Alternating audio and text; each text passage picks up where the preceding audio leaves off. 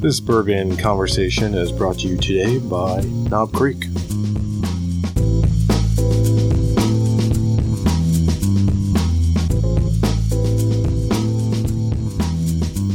Welcome to another edition of Life Behind Bars. I'm Noah Rothbaum, the Daily Beast half-full editor. Joining me, as always, is my colleague and co-host, David Wondrich. How are you, Dave? All right. How are you? Feeling good today, talking about one of our favorite topics here at Life Behind booze. Bars. Booze, of course. I mean, really. they're all of our favorite topics. We're allowed to choose children, I think. Bourbon and American whiskey is definitely near and dear to both of our hearts. Oh, yeah. And you spend a lot of your time writing about it. I do. My last book, The Art of American Whiskey, was obviously about American whiskey. Well, I would hope so. Imagine if it wasn't. I mean, you could call a book anything these days. It's true. It's true. It's or all types of whiskey is labeled all types of ways. So I mean, the book's not a coming of age story of. I did the best comment I think on Amazon is somebody was very irate that it was not a how-to book. They were like, I mean, it's beautiful and all, but like, I thought it was going to be how-to. I got an Amazon comment on my book Imbibe, which is like the history of American cocktails. I've read it a couple of times. That it was that this book really sucks because all it is old drinks. I mean, it kind of warns you on the cover that it's old drinks. That the old timey illustration. Yeah. But I'm sorry that I left that comment. I was irate. You were irate. It was a long night. It wasn't what you were expecting. No, sorry. Where's Dave. the vodka soda? Exactly. How do I make a vodka soda? It's in there somewhere. All right, let's talk whiskey. Even for us, ardent fans who'd been drinking and writing about American whiskey when we could, whenever we could convince any publication to allow us to spill a little bit of ink about American whiskey. If you told me 20 years ago that this giant boom was coming for American whiskey, I don't think I would have believed you. Oh, hell no. I mean, it was so down. The 70s is really the high water mark for American whiskey, and then it's 1970, and then it's, I think, basically 30 years almost straight down for sales. Yeah. And it had been wobbling before that, to be honest. I mean, it had some high sales years, but they weren't really building institutions. They were stripping out inventory. Definitely a golden age, after World War II, it takes some time for the brands to they'd all been retrofitted to make stuff for the war, so kind of go back to producing whiskey and rebuilding. That sort of sowed the seeds of their destruction, too, because to get the whiskey out, they were selling blended whiskey with very little whiskey and a lot of vodka in it. Absolutely. And people eventually said, why don't we just drink the vodka instead of this stuff? Or other types of whiskeys coming from, Scotch or other stuff. I mean, it takes time finally to get the good stuff, the straight stuff, on store shelves again. And in some ways, for some of the categories, it was too late. I mean, Rye was dead 20 years ago. I mean, it was, you could find a bottle in one liquor store out of 5, and there was only one brand. Overholt was it. And that was, you could find, I remember seeing, my sister got me a bottle of the Jim Beam Rye, the yellow label one. Yep. But really, Rye was, that was a novelty. But starting even in the 50s, 60s, 70s, Rye, just that steady decline. Oh, it fell off a cliff sometime around 1950, and, it never, and then it just bounced once and then lay there. Yeah, I mean, it was, it was so bad, for so long that the distillers were making rye one day a year. Yeah. Rye day. But it looked like bourbon was going to go down the same route. Well, right. I mean, that's the sort of scary thing. I mean, it sort of, for a long time, Kentucky was producing, all the rye and pretty much all the bourbon. And it's not because they traditionally made rye. It's just because they were what was left. Right. I mean, they saw an opportunity. Yeah. They made whiskey. So it all kind of collected there. And whiskey drinkers, I have to say, were a little worried. You know what I mean? It was, there weren't a lot of new brands, new innovations, nothing, coming out. No, there were a couple in the late 80s that sort of set the stage. Right. I mean, you've got the old granddad 114 proof. That was a big deal. And then even more than that, though. And we have a special guest coming up a little bit later in this episode, Fred Noe, who's obviously Jim Beam's great-grandson, who will talk a little bit more about, his family and his dad, Booker, who's a legend who helps rebirth whiskey. And a lot of those whiskeys came out of his mind, partially just because I think really he was bored. There was not, you're producing the same whiskeys year in and year out. And, he was goddamn stubborn. Right. He didn't want to make trendy stuff. He wanted to make real whiskey. Yeah. And what did he like to drink? Real whiskey. It's kind of funny. I mean, now there are all types of whiskey trends. Oh my God. Yeah.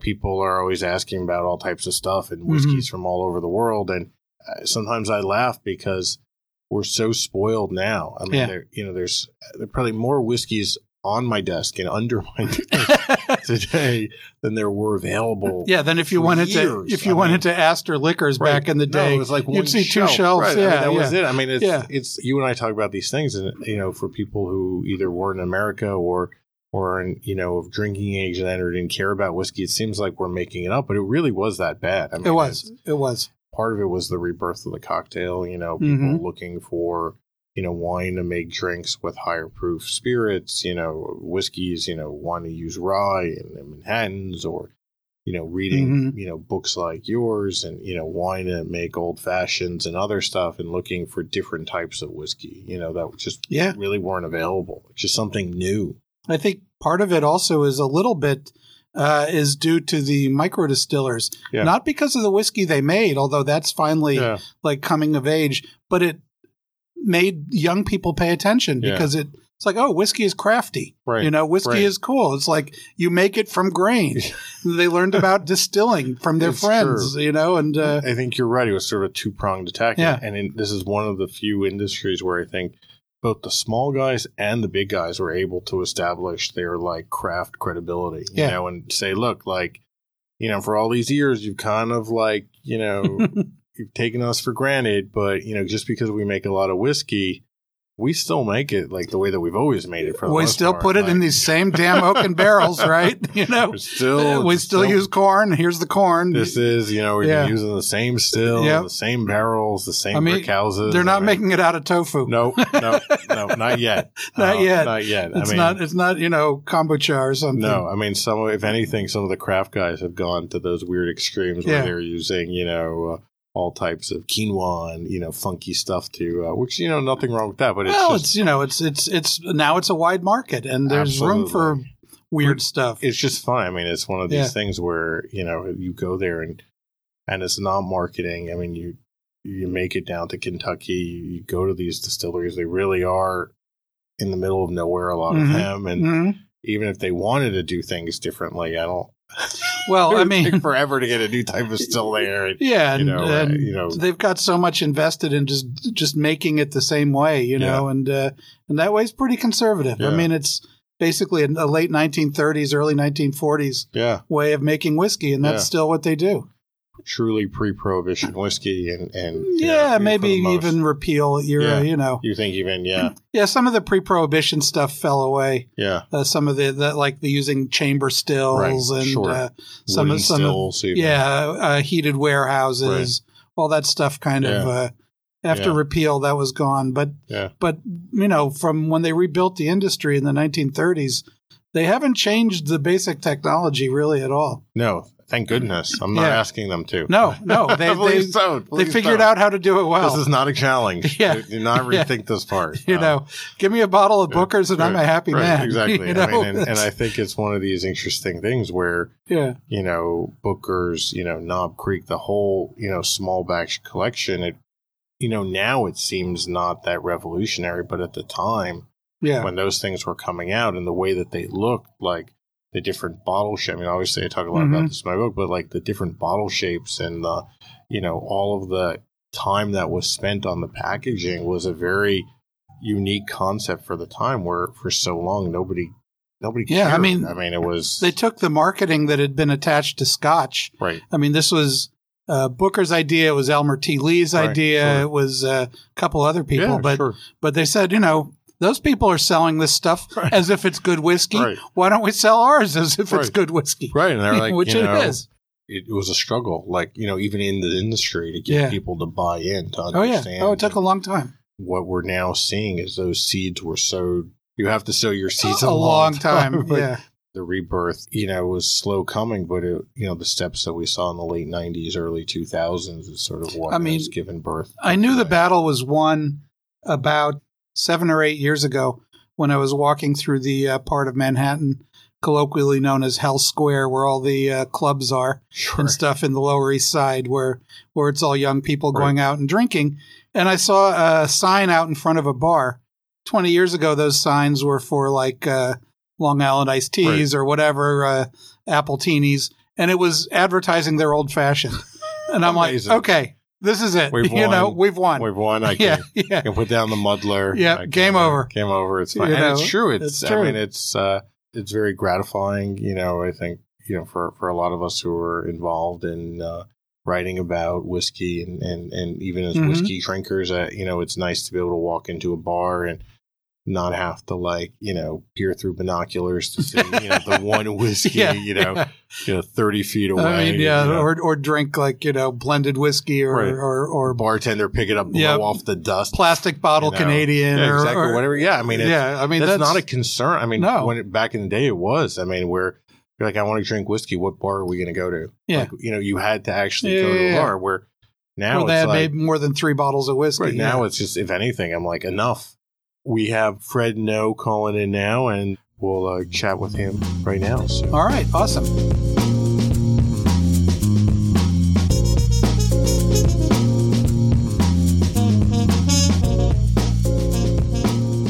Welcome back. We have a special guest with us today, Fred Noe, who's the 7th generation Beam family master distiller and the great-grandson of Jim Beam. How are you doing, Fred?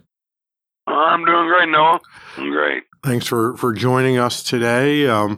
Bourbon is near and dear to my heart, as it is to you. I feel like bourbon's running through your veins. So you grew up in the heart of bourbon country and in one of the most famous bourbon families. Yeah, that's there might be some flowing through my veins. I don't know. Yeah. Growing up, Booker's son and Jim Beam's great grandson was, a heck of an experience for me. I was around bourbon and the distilleries all my life from the time I was a little boy. Yeah. Fishing in the lakes and just walking around with Dad, watching him check everything, and on weekends and stuff when I wasn't in school. So it was a playground for a little boy. Trucks and trains, all the stuff going on. I can only imagine. Well, your dad, Booker Noe, obviously a whiskey legend, one of the people who really, sustained American whiskey through the dark days and helped bring it back. I mean, he one of his big innovations was the Small Batch Collection that includes, a lot of, famous whiskeys. And could you talk a little bit about how your dad developed that collection and you sort of in particular, Knob Creek, and how he came up with those ideas? The evolution is kind of it's a story in itself of Small Batch Collection. That there was Dad had been playing around with barrels and tasting barrels from different parts of the rack house, and he knew that barrels from the center of the rack house had different flavor than barrels from the top and bottom.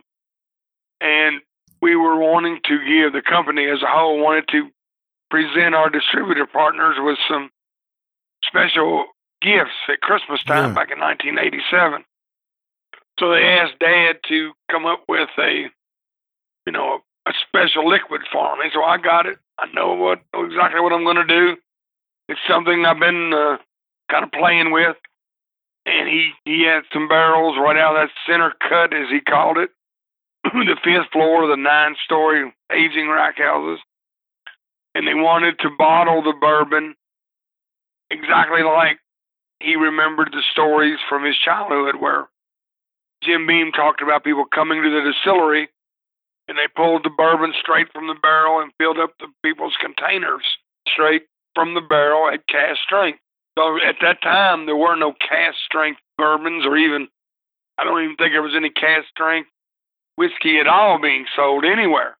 But Dad, brought this to life, and we hand bottled these bottles we were going to give as gifts.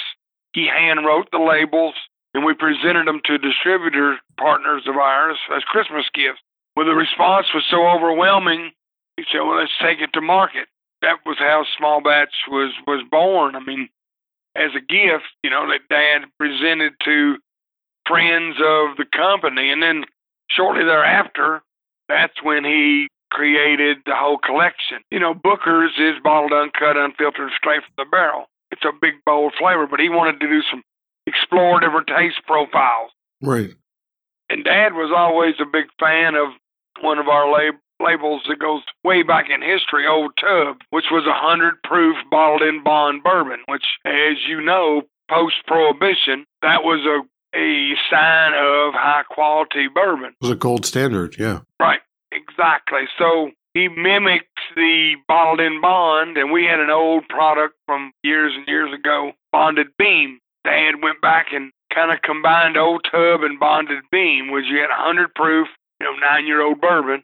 And in the packaging, they went back and researched and looked at pre-Prohibition bottles, in old archives from all over the industry.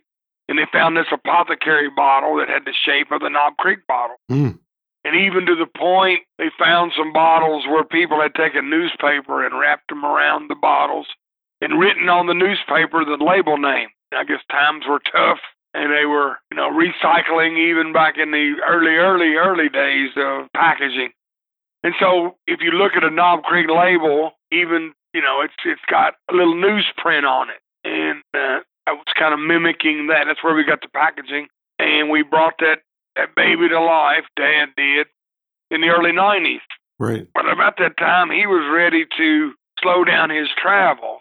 That was the first brand that he put me on the road promoting was Knob Creek. So it is very special to my heart. They had the Knob Creek Fred Noe live tour where I would go in a market for a week. I mean, this is when Knob Creek was in its infancy. And we would go in on-premise accounts in the evenings and off-premise accounts during the day and hand-sold Knob Creek. It took a little persuasion to get people to expand their bourbon lineup because then wasn't like today where bourbon, everybody was looking for bourbon. Then they were wondering, why do we need another bourbon? Bourbon's not selling. That was in the age of the flavored vodkas and all the other products. But usually what sold them was when we would open the bottle of Knob Creek and take a little drink and show them that, hey, this is some special liquid, especially on-premise. When you started, because the bartenders were now becoming mixologists, all of a sudden their titles were changing and they were seeing themselves as more like culinary. Yeah, sure. And Knob Creek made great Manhattans and old fashions because of the big flavor. It stood up well to the vermouth. And once we got it in their mouths and then they started serving it, it was kind of like a snowball effect. But that's really what rekindled the fire under bourbon was Dad's innovation with the small batch bourbon and Knob Creek leading the charge for that collection. Well, how do you think the bourbon tasted before Prohibition? He had a little bit of whiskey that was made before then. We always kind of laughed at it. It seemed to be more medicinal than what we do today. And now it's been in a bottle for a long time, too, so it could have been affected somewhat. But it was a different style, and the whiskey had a different mouthfeel. But probably the corn oils were a little heavier back then than they seem like now. But that's what he wanted to do, was get back to where the big flavor. That was the whole thing on Knob Creek. That's what Knob Creek's always been. We have guardrails when we look at Knob Creek, and innovations and everything connected with the brand Knob Creek. It's got to be big, bold flavor. Yeah. And try to, if there's a way, mimic pre-Prohibition, possibly, style. People who enjoy Knob Creek enjoy the big flavor of it. It's not for the guys looking for a real light, easy, 9 times out of 10, probably in a cocktail or maybe over the rocks. Yeah. There are a few people that sip it neat, but being 100 proof, it tends to need to be, well, I think a drop or two of water cuts it open, opens it up too. Yeah. Cut it a little bit and it opens it up. How did your dad like to drink it? He did it with a little water, and if it was summertime, a cube or two of ice. Not a lot of ice. Yeah. Dad was never a big cold drink person. We were fishing, take a beer out of the cooler and set it beside him in the boat. wait for the beer to warm up a little bit before he drank it. Most people wanted the cold beer, but he wasn't a big ice person. That's why I think he enjoyed his travels to Europe so much, because very little ice in Europe. It's true. Still, not that he was against putting ice in bourbon, but he just didn't. He didn't like it cold. He liked closer to room temperature. But that was just his style. But he would always say, "Drink it any damn way you want," So Mom drank her bourbon with ginger ale. I never saw him give her a hard time for doing it. So, I mean, it was okay. Yeah, sure. It's delicious. Why not? I kind of love the image of your dad. I know that he and his cousin Carl would compete on yield, for, each bushel of corn, right? And then, and then your dad was running the distillery down in Boston, Kentucky. And I mean, I never got a chance to talk to Booker about it, but I kind of feel like he came out of this idea, of the small batch, just to do different stuff, sort of his innate curiosity to. He always had a curiosity. Yeah, you're right. For flavor in everything he did. I mean, we cured country hams, me and him did together, and he would tweak his cure every year, looking for just a little bit of. He'd do something the regular way, but we'd do one or two a different way. Yeah, exactly. To see if there was any way to improve on what he had. I mean, he was always searching for a little bit better, and I know that's what he did on the bourbon side. I know on the yields that you mentioned, the competition between the two distilleries was epic. That they wanted to squeeze another drop of alcohol out of that bushel of corn, Yeah. It was something they could hang their hat on as, an accomplishment. How'd you do it? And then they just share it with with the other plant, and it was always a running competition between Dad and Uncle Carl, like I always called him. I don't think people understand just how unique it was, because at the time it wasn't a thing. You made a bourbon. That was the bourbon you made. You made maybe one or two varieties all year, every year. That's what the market wanted. There was no need to innovate. Nobody wanted you to innovate. Now, of course, distilleries make, some places 10, 12 different whiskeys, a year. That's their standard portfolio plus special editions. But then back in the day, it was way more streamlined. And I think, what made Booker so special was that he did it kind of for himself. What you were saying about the hams was just for him to do because he was interested in it, not because, the market was demanding it or, Oh, the market wasn't demanding. He was creating the market, to be honest, for super premium bourbons. I mean, if you look, a lot of our competitors who, when Dad released Small Batch Collection, who they mimicked or kind of said, Booker, nobody's going to give that kind of money for bourbon because nobody was seeing it. He said, yes, they will. Right. Once people taste it and you teach them. But I think a lot of it was educating the consumer. Yeah, sure. Was a big thing. We had to get out there on the road, Dad did, and then be showing people what it was all about. It wasn't just the same old bourbon that you'd always seen that your grandfather had drank or your father had drank. Yeah, true. These bourbons were meant to be sipped and savored, and there was a lot of tender loving care that went into each and every bottle with extra age and higher strengths, different mash bills, all the things that, made bourbon good that you had to explain it because people didn't know. Everybody's vision of bourbon was cowboy belling up to a bar, give me a shot of whiskey. They'd put it in a shot glass, you throw it back, you grimace, and then you do something, go on to run off your road to horse across the desert. Right. That wasn't what it was about. It was about enjoyment and enjoying what you were drinking, But the Cowboys didn't make it look like they enjoyed drinking the whiskey. It was, but that was kind of the old envision that everybody had. And Dad laughed about that, and he said, that if you present it right and get it in people's mouths, the sales will come. He said, "You'll see, son." I said, "Well, I hope you're right, because that was towards his end of his life. He died in 2004, and the bourbon was just starting to take a hold real good. I'm sure he's looking down, saying, "I knew it was going to happen. I knew it was going to happen. It was just a matter of time." I hated it. He's not around to see the results of all the hard work and his forethought that he did. Some of the people who laughed at him when he released those small batch bourbons are now doing the same thing. So absolutely. Absolutely. That's what was what was really cool to see that I can remember some of them kind of laughing and saying, nobody will give $50 for a bottle of bourbon. We both know $50 is a joke now, Especially for those bottles. If anybody out there has any of those original Small Batch Collection bottles. Yeah, you want to sell them for $50? Yeah, let them. Yeah, we'll pay $50. Yeah, if you had an original bottle of Booker's, it was $50. Yeah, you see. I mean, occasionally they show up. There's a photo. I found one for my book, The Art of American Whiskey. There's a photo of one of the original bottles in there and it's a bar in Detroit was had on its shelf, which was pretty cool. But every now and then you see them. They're easy to distinguish because they're in brown wax. Same bottle, but the design a little different. Looking back over the last, 150 odd years, it's definitely cyclical, right? We have booms and busts and different cycles. Do you think that that's still what we're in, or do you think we've broken out of that? We're still on a good side of the boom. I mean, if you look, all trends are up. Jim Beam White Label is doing very, very well. It's up this year. We don't see any end in sight. Yeah.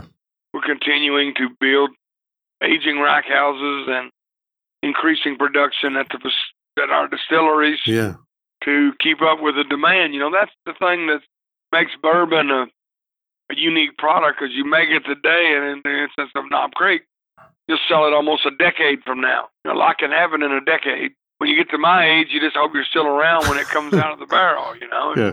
And like the cognac people say, they lay it down for their kids or their grandkids, and I think that's kind of the same idea. And I kind of like that idea that there's whiskey that, potentially, that Booker laid down. That's kind of your legacy, is the stuff you leave behind. And now that Freddie is involved in the business and he's working on taking over the reins, he'll be touching, hopefully we'll be working together on some projects that'll go into the future even further. And now that he's got a little boy, Booker, we knew Frederick Booker Noe V, who knows, the next generation could be another Booker coming and walk into the distillery grounds, just like his great-grandfather. So, with a name like Booker Noe, I think he's destined to work with you guys at the distillery. I don't want to decide it for him now, but it would be pretty hard. Right, it's kind of hard. He's only a year old. It would be very hard for him to get out of that, I think. He may tell us to go take a flying leap or something. He wants to be a jet pilot or something. Who knows? But he'll be around the distillery just like I was and Freddie was as a child. He'll have to be, and he's got the inquisitive nature about him, just like his dad and his grandfather and his great-grandfather Booker. So there's a chance he'll follow in those footsteps for sure. It's definitely something in your blood. That's for sure. Yeah, it kind of has to be in your blood.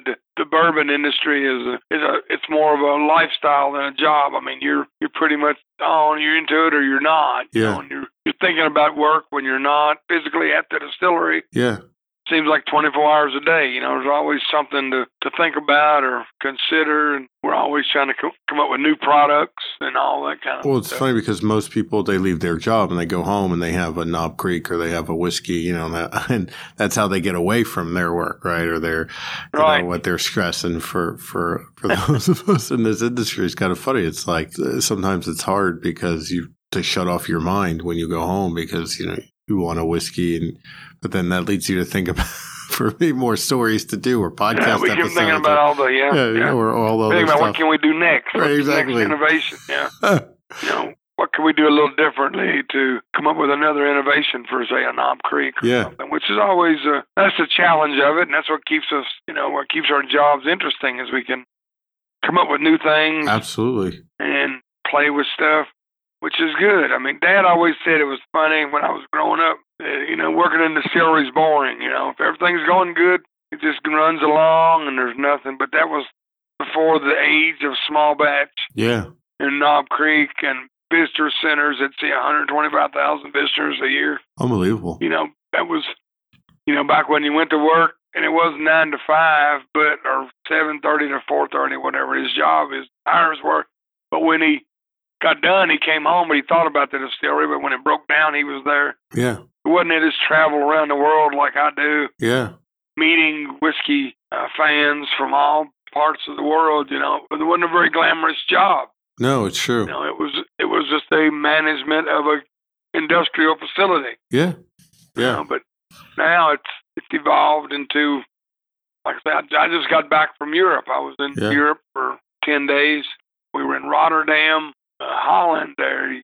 Saturday night, 200 people, 250 actually, showed up for a bourbon taste in a movie theater. They did it in a movie theater, took a brand new movie off the screen and allowed us to do this thing. It was a gamble on our distributor's part because they had to pay a lot of money to get that space. Sure. But it worked. People showed up. Yeah. And I was hesitant. I mean, it almost makes me think of back in the day when Dad first introducing Small Batch around in Knob Creek. He went to Miami and went down there, and there were 7 people showed up. The luckiest 7 people in the world, if you ask me. Well, when he got home, I would take him, to the airport and pick him up. He said, that was a wasted trip. I said, why is that? He said, 7 people. I said, what are you talking 7? Wait a minute now. 5 of them were on the payroll. What do you mean? He said, well, 2 worked for Beam, 3 worked for Southern Wine and Spirits. So there was 2 consumers that came to the restaurant for this tasting. Right. I went back a few years later, after things had been seeded a little bit. I had a couple hundred show up. Yeah. So the work of Dad in the beginning, paid off. Oh, yeah. In tenfold. It was wild to watch the evolution of bourbon. We talked about that earlier. I remember seeing your dad at some whiskey events and being too intimidated to go up to him. And to be honest, it's one of the great regrets of my career is not going up and saying hello and, chatting with him and meeting him and hearing a little bit about from him, how he created all these amazing bourbons. We definitely toast his legacy a lot as we drink all those whiskeys that he would have struck a conversation with you, for sure. Dad never met a stranger. I mean, that was, I don't know why, he was kind of an intimidating looking guy, big burly dude, but he loved to talk about his product and to educate people. He was always wanting to teach people what bourbon was about. He was a global ambassador for bourbon as a whole, and because I think that's one thing about our bourbon industry. Nobody ever says anything negative about each other's products. We all talk positively about bourbons. I mean, everyone makes their bourbon their way, and it's a little different, but there's no bad ones. Right. It's the ones we make and they make, and it's all good. We have a lot of fun with it. There is a camaraderie amongst us that we give each other a hard time, but in the end, we all stick together very closely.